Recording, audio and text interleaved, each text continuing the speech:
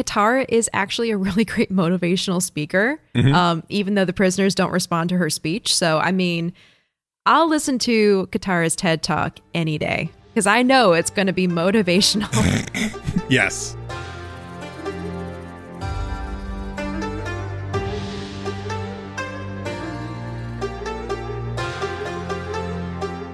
Hello, and welcome to Avatar, the podcast. We are your hosts, Acorn Bandit and Booster Greg. I'm back again, forever. Forever and ever. Forever and ever. This week, we're going to be discussing Book 1, Chapter 6, Imprisoned, or as we like to call it, Katara's TED Talk. I love it. I love it. Just a quick bit of news. Since its release on Netflix, Avatar: The Last Airbender has actually been in the top 5 most streamed list. Usually Netflix is very quiet about its numbers and what gets streamed the most. Sometimes they'll ping something once in a while, but having it on a dashboard essentially when you're in Netflix is brand new. When it came out, Avatar was number 1. Now it's obviously down. Yes. And I think I checked it like last week or something like that, and it was 3. So it's moving down a little bit, but it's still in that. Out of all the shows that are on there, it's still in the top 5, which is amazing. Which shows you it's what the people want. It's what the people want. Just Avatar by the boatload. Absolutely. Just leave it on there. Just leave it on there. We're going to binge it multiple times, Netflix. Yes. And then Korra, come on. What are you thinking? And before we jump into the episode, I just want to thank everyone who's been giving the podcast on Apple Podcasts a 5-star review, and everyone who's been listening on Spotify, iHeartRadio. Basically, if you're listening to this podcast, thank you. If you leave a 5-star review with a comment, we will read it on the show. I promise you. And feel warm and fuzzy, because otherwise it's just me and Greg talking with each other. And, you know, that's only so much fun. Acorn can only take so much of me in one sitting. So break up our thing a little bit. Leave a comment. Tweet at us at Podcast Avatar. Send us an email. avatarthepodcast@gmail.com. We want to hear from you. We do. We really do. I promise you. All right, let's get into the episode. So our episode opens with Aang and Katara setting up camp in a lush green woods somewhere in the Earth Kingdom while they wait for Sokka to return with food. When Sokka arrives, he announces that they have a few options: round nuts, oval-shaped nuts, and rock-shaped nuts. It's meager pickings for dinner, and Katara hopefully asks him what else he found. Momo knocks one of the nuts against a rock, and a loud boom is heard in the distance. Intrigued, he does it again, and another boom echoes through the trees. I love how he thinks he's responsible for it. Yeah. Spoiler, he's not. Team Avatar goes to investigate and finds a boy practicing earthbending in a gulch. Even though Sokka warns them to be careful because the earthbender could be dangerous, Katara cheerfully approaches him to say hello. She introduces herself and asks him for his name. Frightened, the earthbender runs away and bends the earth across his path to keep them from following. Yeah, it's really funny. They're like, be quiet. Like, don't just run up to him. And Katara's just like, hey, I'm hey Katara. There. I'm a friend. And he's like, and just kind of like books it. Yeah. Hopeful that the boy is running towards a village that has better food, the gang follows him. They find a small Earth Kingdom settlement nestled in a valley.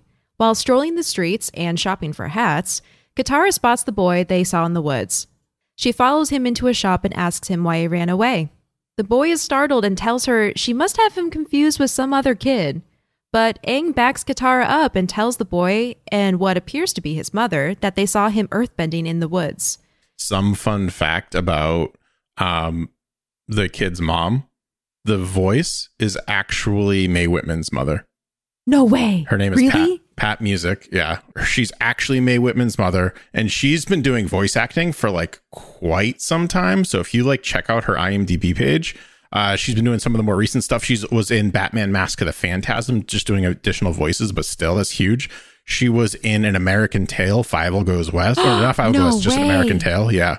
She's very established. It's like Static Shock, Batman Beyond, Johnny Bravo, Wild Thornberrys. Holy crap. Yeah, she's been around for a while. And it's like, I would never have known that, because I think a lot of this, with the exception of the DC stuff, was kind of before I was paying attention to voice actors. That's incredible. Who would have thunk? Not me. Not me either. When Aang says they saw Haru earthbending in the woods, this has an immediate effect. The mother shuts the door and windows tight and confronts her son, who deflects and tells her these strange foreigners obviously don't know what they're talking about. She warns him about how dangerous bending is and reminds him what would happen if they caught him bending. Yeah. That's ridiculous, Mom. That's like, look at how they're dressed. And they're obviously crazy. Though, to be fair, it must be very strange to see two waterbenders, or not waterbenders, to see two water tribe people walking through the Earth Kingdom. I had that thought in the last episode, The King of Omashu, how they're walking up to the city in like full-blown Arctic gear. Yeah, like blue in the middle of the desert. Too.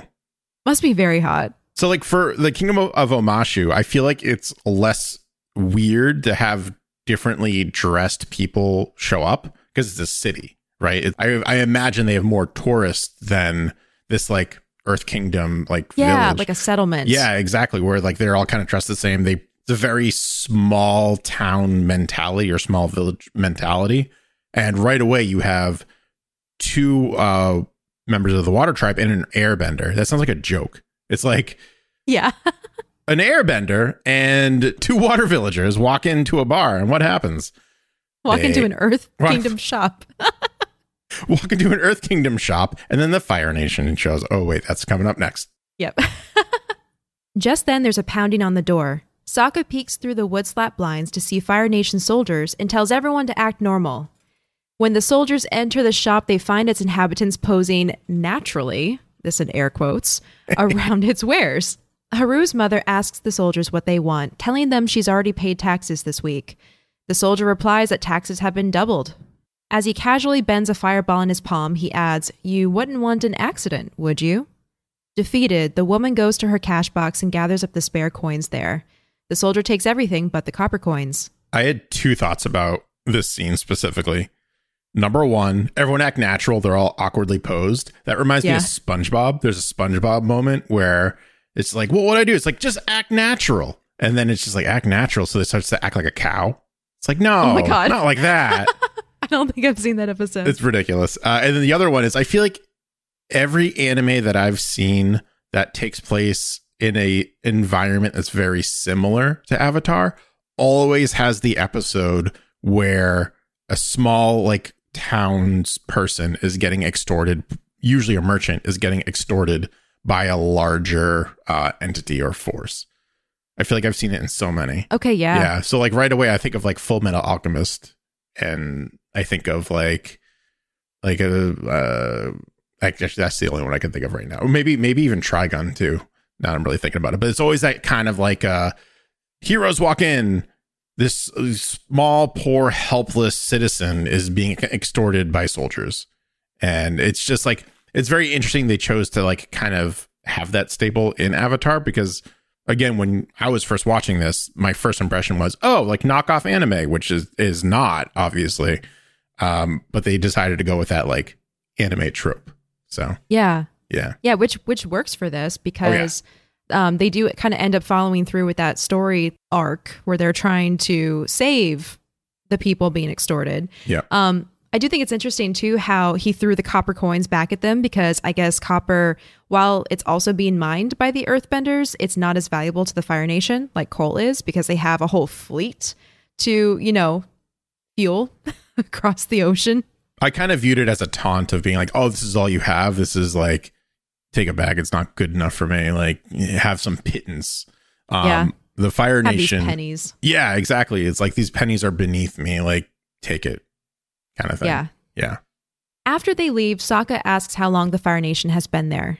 5 years, the woman replies. The soldiers use the local coal mines to fuel their Fire Nation ships. The boy, Haru, complains that everyone in the village is a coward. Katara tells him he could help with his earthbending, but his mother says earthbending is forbidden, and Haru must never use his abilities. Obviously striking a nerve with Katara, she says asking Haru not to earthbend is like asking her not to waterbend. It's part of who they are. Unmoved, his mother tells Katara that she doesn't understand. They could take Haru away, like they took his father. That must be hard. Do you think Haru's the last earthbender in this settlement? No. I think there's a bunch. I think they're all just like, I bet you it's way more common. I feel like there's more earthbenders than there are waterbenders for some reason. Because I think it's because we've seen more at this point. And like in total across the world, or? Yeah, I feel like we've seen more earthbenders in total up until this point in the series than we have waterbenders. Because the city of Amashu was literally using earthbending for a mail system. Yeah.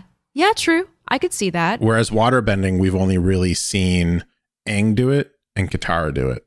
Also, Katara is the only waterbender in the southern tribe. And while the northern tribe is much, much larger, that's still one place in the whole world versus the Earth Kingdom, which is this huge mass of land. Yes. So I feel like there's probably like, I don't want to say one per household. I want to say like there's less than that, but it's like not too far off. Like maybe every other household has one, but they're so afraid to use it because they don't want to get taken out or not taken out, but taken, away by the Fire Nation, that they're just like, all right, I just won't do it. It's just the path of least resistance at that point. Yeah. Which is probably very spirit breaking because like Katara said, you're denying your abilities. But I think for Katara, she immediately feels bonded to Haru because she might view him as the only earthbender in the village, and feeling like he's being told what she's been told her whole life, where instead of you shouldn't earthbend, for her, it's always been you can't waterbend because there's no one to teach you. Right. Haru shows the gang to the barn they can sleep in as long as they leave in the morning. Aang promises to make sure Appa doesn't eat all of their hay while they're there, but Appa's already chowing down and looks back at them with a full mouth. I love his expression. He's like, I promise Appa won't eat all your hay. And he's like, you promised what? As he has a mouthful of hay in his mouth. Yeah, I love it. Katara walks back with Haru and apologizes for what she said earlier, saying she didn't know what had happened to Haru's father. Haru tells her the way Katara speaks reminds him of his father. When the Fire Nation came to their village, it was his father and the other earthbenders that fought the soldiers. But in the end, they were all taken away. That's why Haru hides his bending, even though it's the only thing that makes him feel closer to his father. Katara shares that her mother's necklace is all she has of her, and that she was also taken away by the Fire Nation. Both of them agree that these small keepsakes are not enough. Yeah, that's like kind of heartbreaking. Yeah, but that's definitely heartbreaking. And obviously a powerful moment, a powerful bonding moment for these two people. And it's nice too because the creators of the show like put it on a hillside. There's like a pretty sunset in the background. They're like sharing these personal anecdotes. But I think it definitely helped them relate to each other, but then also depict just how far-reaching the Fire Nation's actions are. Oh, yeah. Further down the road, Katara and Haru hear a loud explosion and see a cloud of dust billowing out of a mine shaft. They rush to it and find an old man trapped under a pile of earth and rock. Katara and Haru struggle to get him out, and Katara tells Haru to use his bending to save the man since there's no one around to see it. Deeply conflicted for a few tense moments, Haru finally decides she's right. He stands in front of the shaft and with two powerful moves pushes all of the earth back into the mine. They then help the old man back to the village. It's your classic superhero moment where it's like, use your abilities, like you need to help this man. And he's like, well, I can't, like my secret. They're just like, it's your secret or this man's life. What do you value more? And he's like, he's a good guy. So he's like, yeah, okay, this guy's life is obviously more important.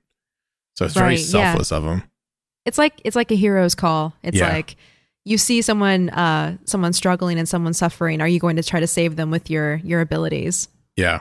And he does, because Haru is a good guy. He is a good guy. He's a good guy. He later grows a terrible mustache, but he's a good guy. A terrible mustache is no way representative of an individual. Actually, a terrible mustache is a terrible representation of one terrible individual. And that's it. That night, nestled in the barn under the warm light of a lantern, Katara tells Aang and Sokka about how brave Haru was that day. Aang believes Katara inspired him. Sokka is not interested in the conversation and tells them to go to sleep because they leave at dawn. If the Fire Nation discovers Aang here, they'll all be eating fireballs for breakfast. Better fireballs than nuts, Katara jokes. Cue laugh track. As Team Avatar sleeps, a procession of Fire Nation soldiers marches through the night with lanterns and spears. They arrive at the home of Haru and his mother. When Haru answers the door, the old man he saved from the mine that day points his finger and identifies Haru as an earthbender. I actually like how dramatic that scene was. It was kind of reminiscent of the villagers in Beauty and the Beast at the end, where they march to the castle. Oh yeah, or even like a I've never seen or read Frankenstein, but like I would imagine it's very similar. You know, not pitchforks necessarily, but torches and just this like unit of going against someone who's different, or apparently different than the rest. Yeah. How sinister too, to go in like the dead of night, like the middle of the night, knowing that they're going to be home and asleep and they can capture him. Not only makes it scarier for everyone else being like, oh, they came in the middle of the night, like when he's supposed to be asleep.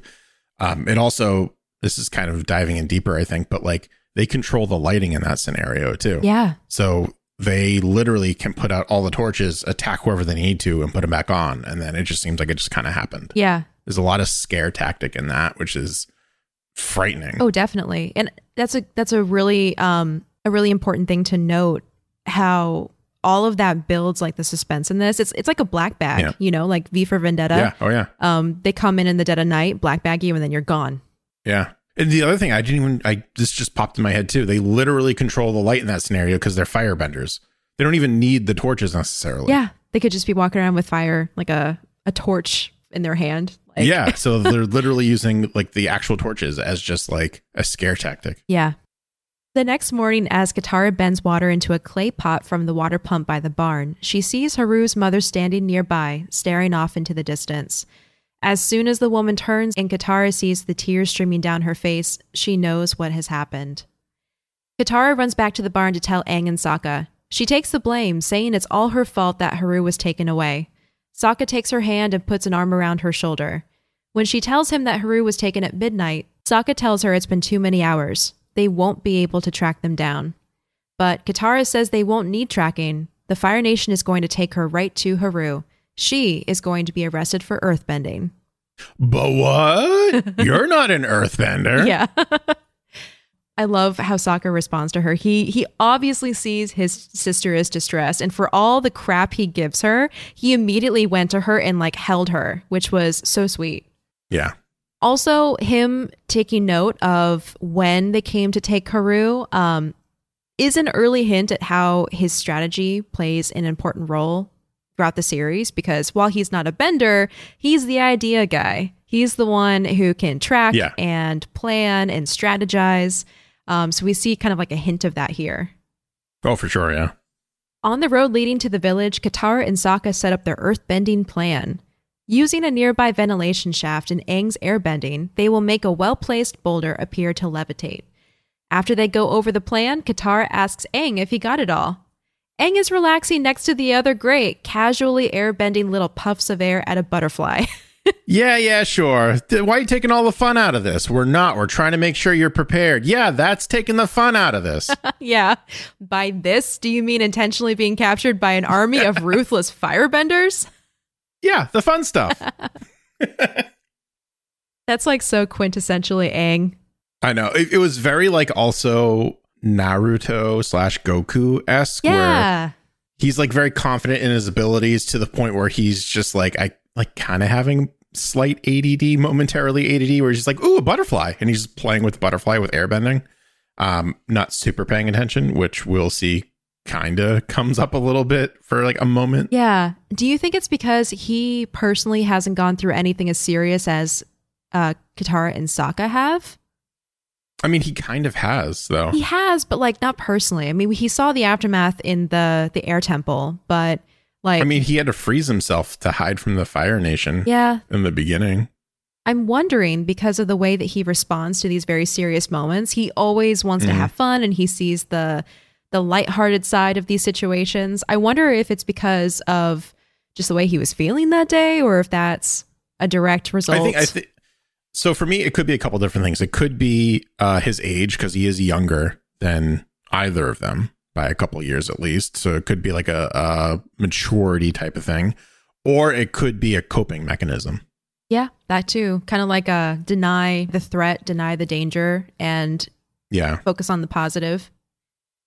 Yeah. Or even just like a live in the moment Yeah. kind of mentality too, where he's just like, if you can overthink something to any extent, but if you can't execute your plan, then all the overthinking isn't going to do you any good.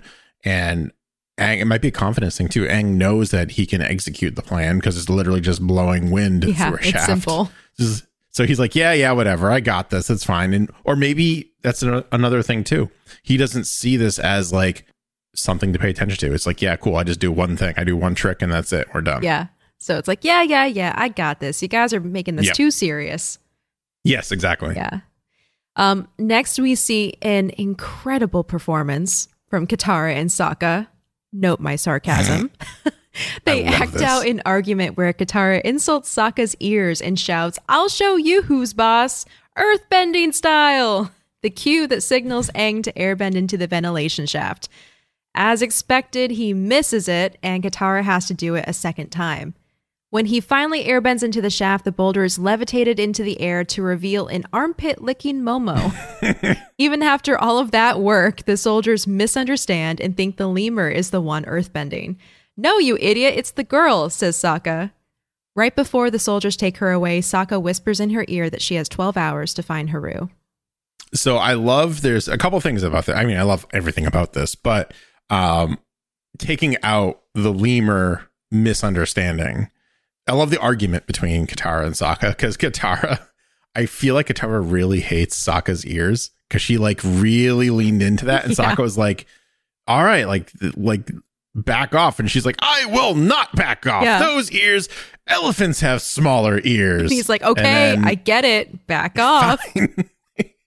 And then he immediately after that makes fun of Momo's ears, just kind of like, be like, your ears are larger than mine. And then Momo's ears goes down. And then the Fire Nation army are just like, oh, like, like the lemurs doing the earthbending. And then once they realize that it's not the lemur, and that's like a really dumb thing to assume, period, their face gets super red and they get super embarrassed, which is what I like about this representation of the Fire Nation. They're all like absolute just jerks and just like poop heads. But these are the rejects. I feel like these were just, if anyone's ever seen like Invader Zim, where Zim is just like the worst alien, so they send him to Earth because no one wants to conquer Earth. I feel like that's what happened kind of here, is like, we're going to put you somewhere where you cannot mess up the Fire Nation's plans. You can still contribute in some way, I guess, but just like get you out of the way. So they send him to like some small town earthbending village to just kind of like make sure there is not a lot of earthbending. Yeah. Like, you screwed up. You failed your firebending military test. We're going to ship you off to this backwards settlement in the middle of nowhere next to a mine. Yeah. That's going to be your outpost. Yeah. I also feel like these are probably just like a bunch of the cowards too. Maybe a bunch of like soldiers who tried to run off or something like that. Because we don't see an honorable Fire Nation representative in this episode. That's an interesting theory. Yeah, because the tax collector guy, he definitely was despicable. It was obvious that his character is flawed and he doesn't have honor like some other firebenders would. Yeah, that's interesting. Maybe like after messing up a couple assignments, he got sent here. Yeah.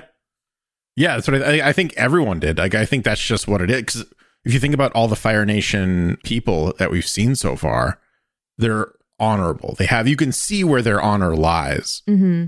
Even if they lose it throughout the episode, thinking about like Zhao, but like everyone, like Iroh, Zuko, the foot soldiers, they all like have some sort of code they go by. Yeah. These guys don't. Yeah. Katara is carted away and shipped to an intimidating metal rig in the middle of the ocean. Sokka and Aang tail the ship on Appa, sticking to the clouds for cover. The closer they get to the rig, the more worried Aang becomes. Sokka reassures him, saying Katara knows what she's doing. On the rig, the newest earthbending arrivals are greeted by the warden. He tells them he prefers to think of them not as prisoners, but as honored guests, and hopes they will come to think of him as their humble and caring host. This courteous image is quickly ruined, however, when one of the prisoners interrupts the warden with a cough. The warden sentences the man to a week in solitary to improve his manners. The warden then explains that the rig they have been brought to is made entirely of metal. The earthbenders are miles away from any rock or earth, so they should let go of any illusions of being able to bend. It is impossible. Couple things here. We've seen pretty consistently that the Fire Nation appears more technologically advanced than other nations. Yes. We don't quite know how they lay siege to the Southern Air Temple, but they did. They did it in the middle of this mountain range. And then, of course, their ships look very advanced. And we don't see that from any other nation. So I feel like the Fire Nation is that symbol of disharmony from the elements, because they're using their element for power and corruption and domination. Well, I think so. Like each of the civilizations, if you want to take a moment to deep dive for a bit, these civilizations are evolved from the bending that they possess. So earthbending doesn't really need, like the Earth Kingdom doesn't need a lot of transportation because they can literally just move the earth essentially. Yeah. They could like make like a cube, sit on it, and then push it as much as they want. Airbending is very harmonious because the wind is intertwined with nature and isn't very destructive, with the exception of like hurricanes and tornadoes and stuff like that. But, you know, if you could harness that power, it's like you could literally sail and not have to worry about where you go because you can control the wind. Water, like very similar to, like, you could drown someone, but like they don't do that. They don't need to. Fire is very, very synonymous for me with like steam powered things, which is the beginning of like the Industrial Revolution. If I remember my high school history correctly, which I may or may not be, but like it's very interesting that the Fire Nation is figured out this use for their ability, because there is no real practical application other than campfire for something like that. Like fire is very destructive in general. Yeah, very much. Yeah, fire really lends itself to industrial progress in that way. Yeah. Do you want to talk about the warden? I do. I do. So the warden is actually voiced by George Takei. And if that name sounds familiar to you, it absolutely should, because he's Mr. Sulu on Star Trek. So like there's that. He's also forever a meme as well, because with his like, oh my, he does that so much. That's like a big thing with him. I never watched Star Trek. Actually, fun fact, my mom watched Star Trek. I guess she used to say, this is what she claims. You would think that she would have a crush on your typical like Shatner or maybe even Nimoy, but no, she had a crush on George Takei. That's so cute. Which is, I was like, Mom. You know, I just Googled, oh my meme, George Takei, and I know that face. I've seen that meme and had no idea this was him. He's great. Another thing that's very interesting about George Takei is, as a child, he was in an internment camp for 3 years. So it was him, his brother, I think it was his sister was a baby, and his parents. So there's 5 of them. He went on, I think it was Seth Meyers last year, 2019, and kind of like recounted a lot of what it was like. And keep in mind, he was 5 years old when it happened. So a lot of it is kind of skewed through the perspective of a child. But essentially, they were taken from their home by soldiers with guns and bayonets at the end of them. They lived in a 2-bedroom house somewhere in Los Angeles, and they were brought to live in a horse stall. Oh my God. Yeah, it was kind of crazy. George actually recounts it being very humiliating for his parents, but he thought it was super cool to sleep where horses sleep. Oh. So he was like, this is amazing. I get to sleep with the horsies. And his parents are just like really like living the reality of it all. And he's just trying to escape it as a child. It's like having him be or have gone through something like this and living in an internment camp for 3 years, then playing a character who is running an internment camp. I feel like a lot of his performance kind of like, I want to say parodies or spoofs it a little bit too, because the opening monologue that we get from the warden is, as you had said, he's like, yes, you are You are all living here now. I view you as my distinguished guests. And as such, you should treat me with the same amount of respect. And he's like lying through his teeth. He's an absolute dirtbag. There's no respect being given whatsoever. He probably doesn't view himself as being the worst Fire Nation warden you can possibly get. So therefore, he is better than everyone else. So you should treat him better than you would a typical Fire Nation warden. Mm-hmm. But yeah, just as the villagers were being imprisoned for being earthbenders, Takei and his family were forced into those camps for just their being Japanese. Yeah. So very similar. Yes. Yeah. I didn't see any interviews with him about his role because it was only for an episode. But I'd be very curious to see like if that was a factor in him deciding to take this role, or if he just or if maybe he didn't want to take it because of that. Another fun fact, actually, that's just kind of dawning on me. George Takei also did a voice in Star Wars Clone Wars. Oh. Which, as we know, was overseen by Dave Filoni, who directed a whole bunch of episodes in Avatar: The Last Airbender. So I wonder if like that connection was made, whereas they met here potentially. And then he's like, hey, you want to do this Star Wars thing with me? I accept that in my headcanon. Yes. I think that is exactly what happened. I have so many things like that, like Adam West and Seth MacFarlane. Yeah. Seth MacFarlane worked on Johnny Bravo as an animator, and I think maybe a writer. And Adam West was a reoccurring character as Adam West on Johnny Bravo. And that's what happened with Family Guy with Adam West in my head. Yeah. That's awesome. All right, getting back to the rig, yes. Katara and the other prisoners are led to an open yard where Katara quickly finds Haru. When she tells him that it was her fault he got arrested and that she came to rescue him, Haru is shocked and tells her she has guts for allowing herself to get arrested. Haru introduces Katara to his father, Tyro, who we quickly see as a kind and warm man. He offers Katara a bowl of food, telling her the soupy white broth isn't as bad as it looks. When she tastes it and makes a grossed out face, he laughs and agrees that it's still pretty bad. Yeah. Tyro is voiced by Kevin Michael Richardson, who is a super well-known voice actor. He's done, like, if you think about voice acting, you think about like Nolan North, Troy Baker, how they're in literally everything. He's on that list too. Like if you go through his IMDb, it is literally everything you can imagine. Like he's voiced Groot, and basically if it's not Vin Diesel, it's probably him. Wow. Kind of deal. In terms of just like the animated stuff, he's done, it's just too many things to even name everything he's done. He's been in Batman cartoons, he's been in Marvel cartoons, like all over the place. Dave Filoni did direct this episode too, by the way. Just double checked it. Fun facts. That's great. With that voice, I'm not surprised. Oh yeah. He has a very like, what's the word? He has a very gripping voice. Yes. You can't help but listen to what he says. Exactly. Yeah. You can't help but listen to his voice. Yeah. So he's done Young Justice, Teen Titans, Marvel. He was in Tangled, the series. That's more recently. Love, Death, and Robots, which if you haven't seen that. Oh, wow. Not for kids at all. But not it's even amazing. Close. Not even close for kids. He's also done some SpongeBob work, Ninja Turtles, Transformers, Lego Star Wars. Just like the list really goes on for it. So he's very well established. He's definitely like, wow. Yeah. Yeah. What a portfolio. That's incredible. Yes.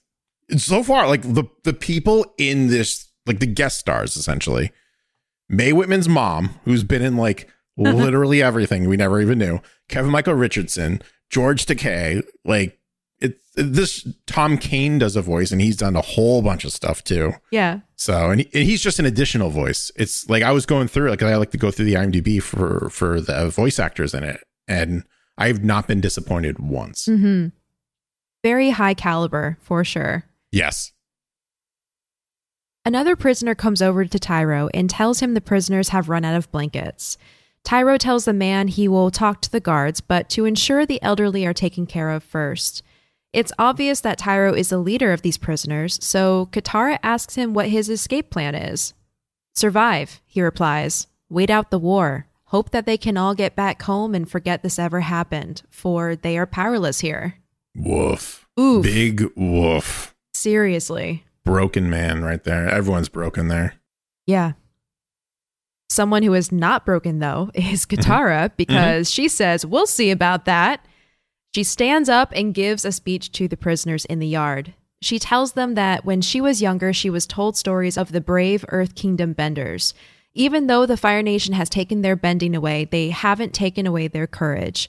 It's the strength of their hearts that makes them who they are, and the time to fight back is now. The Avatar has returned, so they should fight for their freedom. There is no cheer, as she was expecting, just a sea of defeated faces. Katara is dismayed. The warden, on a higher deck, is smugly satisfied to see the broken reaction. I really like that scene where she's getting all fired up, pun intended, you're welcome. She's just like getting very passionate and just like, who's with me? And like, you can tell that like this kind of happens from time to time where the new person comes in and they try to like incite a riot. Yeah. And maybe the riot has happened once or twice. So that's what like the warden feels like he should overlook it. But he's like you said, very satisfied with the outcome where he's just like, yeah, just what I thought, little girl. Yeah. I do find it interesting that Katara identifies herself as from the Water Tribe here. I was like momentarily concerned that the guards would hear and be like, wait, Waterbender or Water Tribe? How'd she get in here? But then at the same time, like, she's a prisoner. It doesn't matter. But like, she's not going to like get out. That's a very good point that I didn't even really dawn on me, because I was like, yeah, okay, she's going to be Katara. She's going to do her thing. They're on a rig surrounded by water. I wonder, though, I forget if she said the Southern Water Tribe or just Water Tribe, because I wonder if it's a known fact amongst the Fire Nation that there are no waterbenders in the Southern Tribe, because they were already, been there, done that, taken away all the waterbenders. Maybe, but even so, like, there should have been more alarm with their system anyways. They have someone who's not an earthbender on this rig. So, like, how did this happen? Why does this happen? Like, there should be more suspicion, which I think kind of, now that I'm really kind of speaking this out loud, I think really lends to the point that this is just the rejects of the Fire Nation, where they're just like, whatever, man, who cares? They're not thinking this through. They're not just like, maybe she can waterbend and maybe we're all screwed. Well, you have an infiltrator here. Who cares? Like, what's she going to do? Like, try to incite a riot? Oh, wait, she tried that and can't do it. Yeah. So. Yeah, I guess my suspension of disbelief is like, maybe they didn't hear, maybe they weren't close enough, and the warden just like caught the tone of her voice and knew that she was trying to rally the troops. Yeah. But was, obviously not successful. They're very high up. They're very, very, very high up too. So I think you're right. I think it's the body language and maybe the tone kind of carried on the wind. And then he just kind of watched or maybe even just the body language alone, because he knows what this looks like from a distance. Yeah. So he's just like, yeah. That night, Aang sneaks aboard and wakes Katara. The 12 hours are up and he and Sokka have come to get her and Haru. But when they reach Appa on the edge of the ship, Katara tells them she can't leave. She can't abandon these people. Aang caves quickly and is ready to brainstorm a way to help, but Sokka says, I hate when you get like this, knowing he's not going to be able to talk her out of it. They hear guards approaching, so Aang tells Appa to fly away to safety before they sneak off to hide. However, the guards see Appa flying away and they go report it to the warden. When he says, I hate when you get like this, it struck me, and I don't think I've fully worked out why it struck me so much. I think it's because Sokka knows his sister is so incredibly caring and gets emotionally invested in many things, so he's used to it. But at the same time, there's almost like this cynicism in it. He's like, oh, look at you go, caring about people and sticking your nose in places that you shouldn't go again. I thought that was so interesting, because I feel like we need more Kataras in the world and less Sokkas who are like, shut up, sit down, stay in your lane, Can I tell you what I think of that statement, being a Sokka fan? Okay, yes. I view what she's doing at a high level as caring and empathetic and wanting to save these people. But if you really boil it down, this is where everyone's like, oh, I get cringy. If you really boil it down, she's being super stubborn. And I think that's what he's referring to. Her stubbornness. Where she's not listening to anyone else. She's like, I'm going to do what I want to do, and I'm going to do it. And it's something good. Don't get me wrong. It's actually great. It's like beautiful. But I think when he says, I hate when you get like this, is I hate when you get stubborn like this and you're not listening to anything anyone else is telling you. Because if you think about it in a selfish manner, Sokka wants his sister to be alive as long as humanly possible. Mm-hmm. So and Aang is the same at this point. They're saying, this is dangerous. We cannot help them. We are vastly outnumbered. Please, let's go. Mm-hmm. And she's like, no, you will die. I don't care. Sokka's priority, having not met any of these people, is his sister. And her priority, having met all of these people, is getting them free. Right. I feel like if they were in it together, this wouldn't have been a thing. I feel like if they all three of them would be on the same page and he would be like, yes, let's do this. Yep. Yeah. If that's the direction he's coming from, then I have no problem with it. That's how I read that whole situation as. I didn't see it as you saw it. I like that. But again, Sokka's my favorite character. So my brain well, that was good. That's why you should defend him. And I'm sure I'm going to defend Katara in moments in the future because, man, I'm like Katara fangirl over here. I know.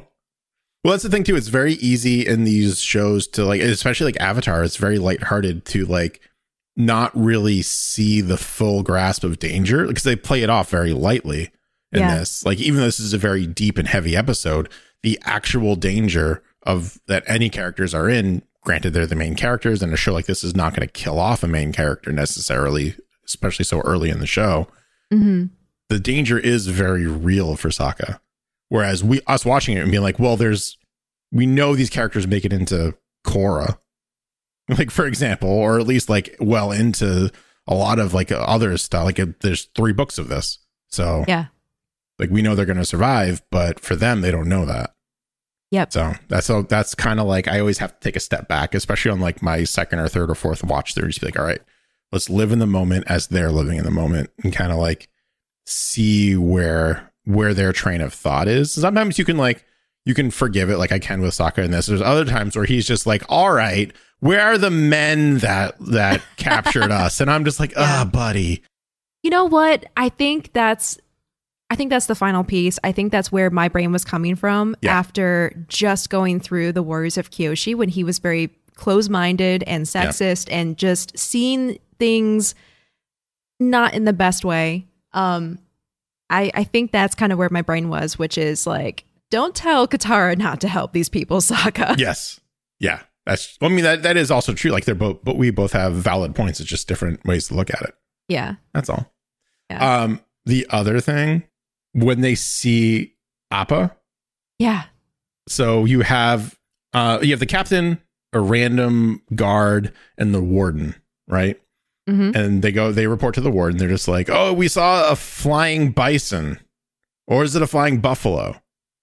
And then the warden gets very like specific about this, right? He's like, well, was it a bison or a buffalo? And the captain's like, who cares? It's a giant flying thing that shouldn't be here. Yeah. And then the warden throws the captain overboard and then goes to the soldier. And it's just like, get the captain and inform him we have intruders. And the guy's like, the soldier's like, that was the captain that he threw? And he's like, well, get someone I haven't thrown overboard and tell them. Super funny moment. Like every time I watch that, I bursted out laughing. If you are wondering, IRL or in real life, for those of you who are not on the internet all the time like me, what the difference between a buffalo and a bison is, I'm going to tell you that right now. Generally, the buffalo has a larger body than the bison. So again, it'd be difficult with Appa to kind of figure that out. The buffalo also has a bigger horn and a much bigger head than the American bison. The buffalo also has a smooth coat and the bison has a shaggy winter coat. The bison has short and stocky legs and a short horn and a hump on its back. So that's your differences. Oh my gosh. Yes. I feel figured like people might want to know that. And if they don't, you're welcome. You got an animal lesson here. I feel like that was like an episode of Zaboomafoo.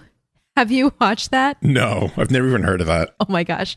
It's I think it was on PBS, but it was this animal centric show with a lemur who was like a co-host with these two brothers, I think. And they explore the animal world and they have all these lessons and it's really fun and like kid oriented. But we watched that all the time as a kid and learned a ton of information about animals. So thanks for the lesson, Greg. You're welcome. I had a question. I figured other people might. So, and I also made that mistake, I feel like, in episode 1 where I was like, flying buffalo or bison or whatever. Doesn't matter. No, it does. It greatly matters. Not when you're a Fire Nation and you see one flying around your prison encampment. But, you know, it does matter in the grander scheme of things. Hidden behind some shipping crates, Aang, Katara, and Sokka brainstorm a plan. While Aang is focused on stealing the warden's keys, Katara wonders if there's a way to help the prisoners help themselves. Aang notices smoke coming out of the ship's stacks and tells them they must be burning coal, or earth. The gang plans on replicating the trick they played to get Katara arrested, using Aang's airbending to funnel coal through the ventilation system to the ship's deck. While they wait, however, Katara and Sokka are surrounded by the warden and his guards. Finally, a huge pile of coal surges through the nearby vent and a coal-covered Aang leaps out after it. Katara picks up a piece of coal and tells the earthbenders this is their chance. Take it. Once again, the group of prisoners are silent. Tyro even holds his arm out to hold back his son. Behind Katara, the warden laughs. Calling her a foolish girl, he instructs her to look at the broken faces of the prisoners. They will not respond to her inspirational words. She has failed. Yeah, that's like one of those moments where it's just like, like they're like, if you didn't think these men, women, and children, whatever, whoever is living there are broken before with the TED Talk, definitely now. Like you have your ammunition, you can at least make your escape. And they're just like, what's the point, man? Yeah, it's like opening the gates and saying, look, you're free. And then they don't want to leave. Very like Shawshank Redemption-esque at that point. Yeah. Like specifically with Morgan Freeman's character. Where it's just like, you know, they're broken. They're institutionalized. They live there. That's their life now. And they hope that I don't even think they're really hoping the war is over at that point.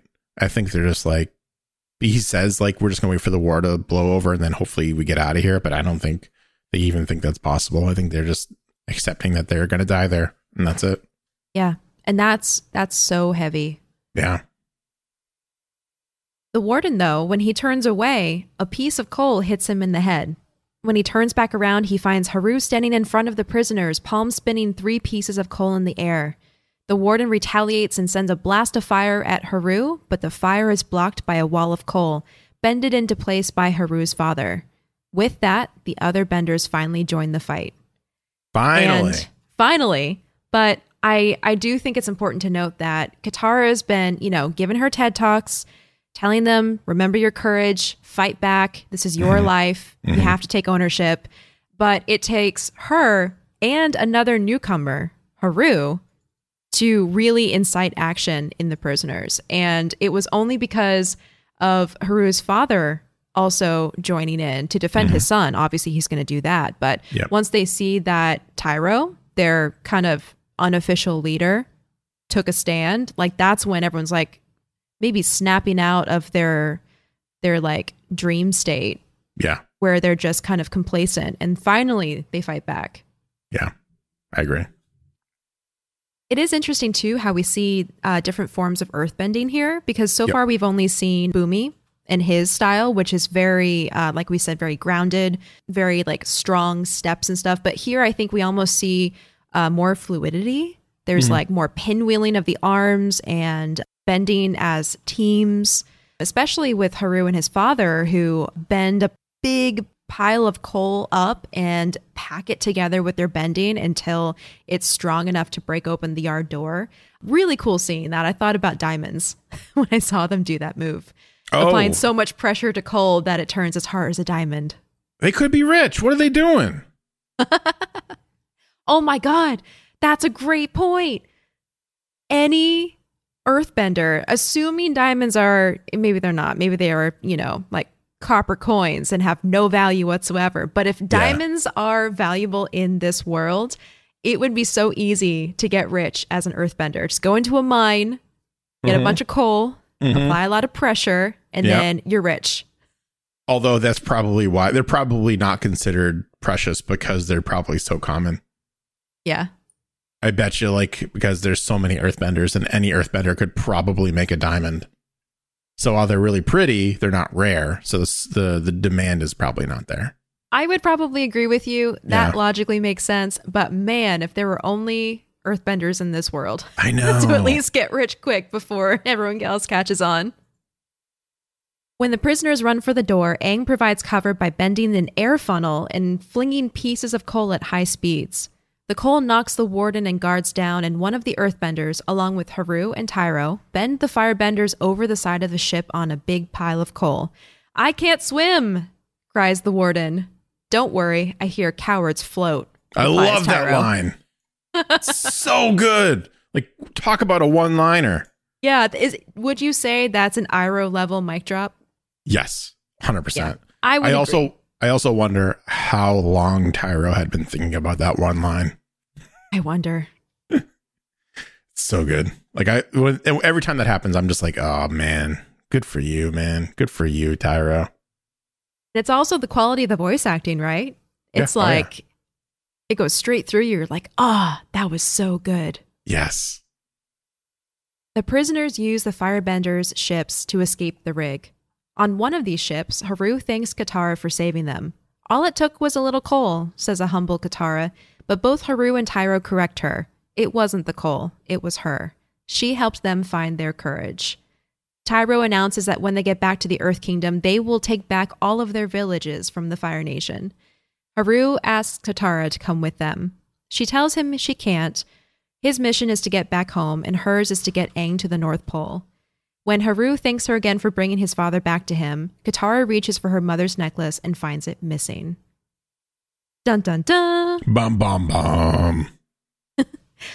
Back on the ship, we see Katara's necklace lying on the deck amongst the coal and debris.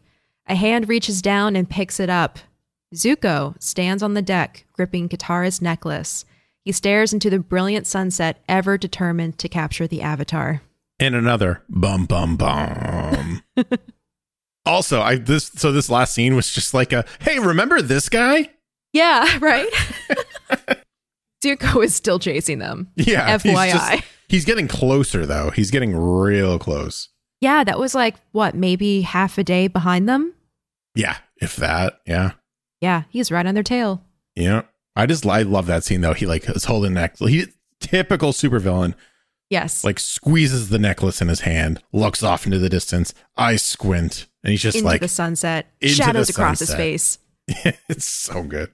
Dramatic music in the background. I know. Oh man. What a way to end an episode.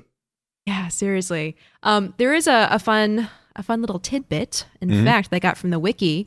This is the first episode in which all 4 elements are bent outside the opening credits. Oh, wow. So Haru and Tyro and the other prisoners earthbend, Katara waterbends, and the warden and other Fire Nation soldiers firebend. And then Aang airbends. Yeah. I didn't think about that. We've officially seen all of the bending. Yay. Well, all the bending that we know of so far. Wink, wink. Wink, wink. Nod, nod. Can't wait to get to the next couple episodes. Yes, me too. I'm so excited. So, Greg, what would you say is our moral of the story? I would say, this is there's so many morals that can be in this one. I think that the overarching moral, if I look at every single moral I can think of, I'm going to use moral as much as possible in sentences.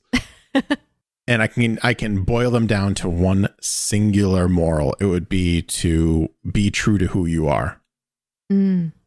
Love it. And that is, I think that's reflected in Katara with her continuous speeches, even though they proved to not really work until the very, very end. It's true with earthbending. in a place where it's illegal pretty much to earthbend. Just don't be afraid. Just be true to who you are. I love it. What about you? I'm going to go a little cheesy and say... Cheesier than mine? Mine's pretty cheesy. No, yours is beautiful. Yours mine's is like a Kraft macaroni and cheese. The cheesiest of cheese. No, it's not. No, mine is Hope Floats. I like that. Hope floats. Wardens do not. Yes. What about your MVP? Who's your MVP of the episode? My MVP, I think it's super obvious. Like, if you really look at the events of the entire episode, there's one individual who really stood out for not only demonstrating courage in a situation, but demonstrating the ability to stick true to views and the facts. And that's going to be Momo? The officer. It's Momo. It's going to be the officer who corrected the warden right to his face. Oh my God. Love that. That's like my favorite part of the whole episode is literally that one scene.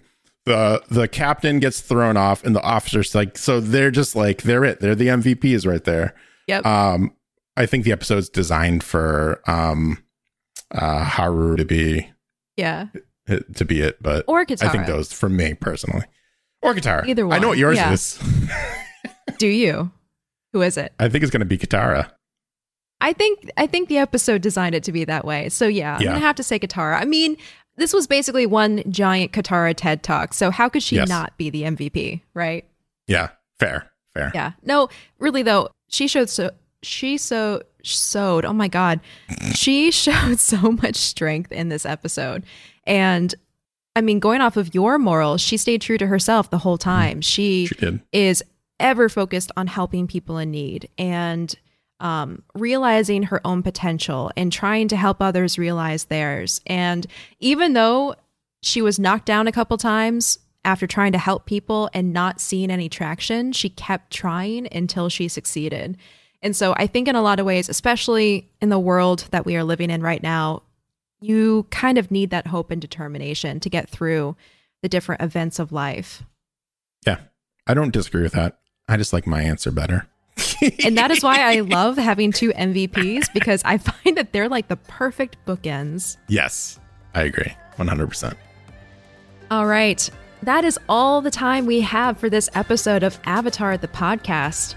Once again, we would love to hear from you. Who is your MVP?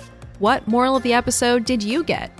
Email us at avatarthepodcast@gmail.com or tweet at us at podcastavatar. We both really appreciate you taking the time to join us in our discussion. Next week, Fire Sticks and Roku. And the proper way to announce your entrance and your exit. Hey, bye. All this and more next time on Avatar the podcast. It wasn't even close. We never do it on time.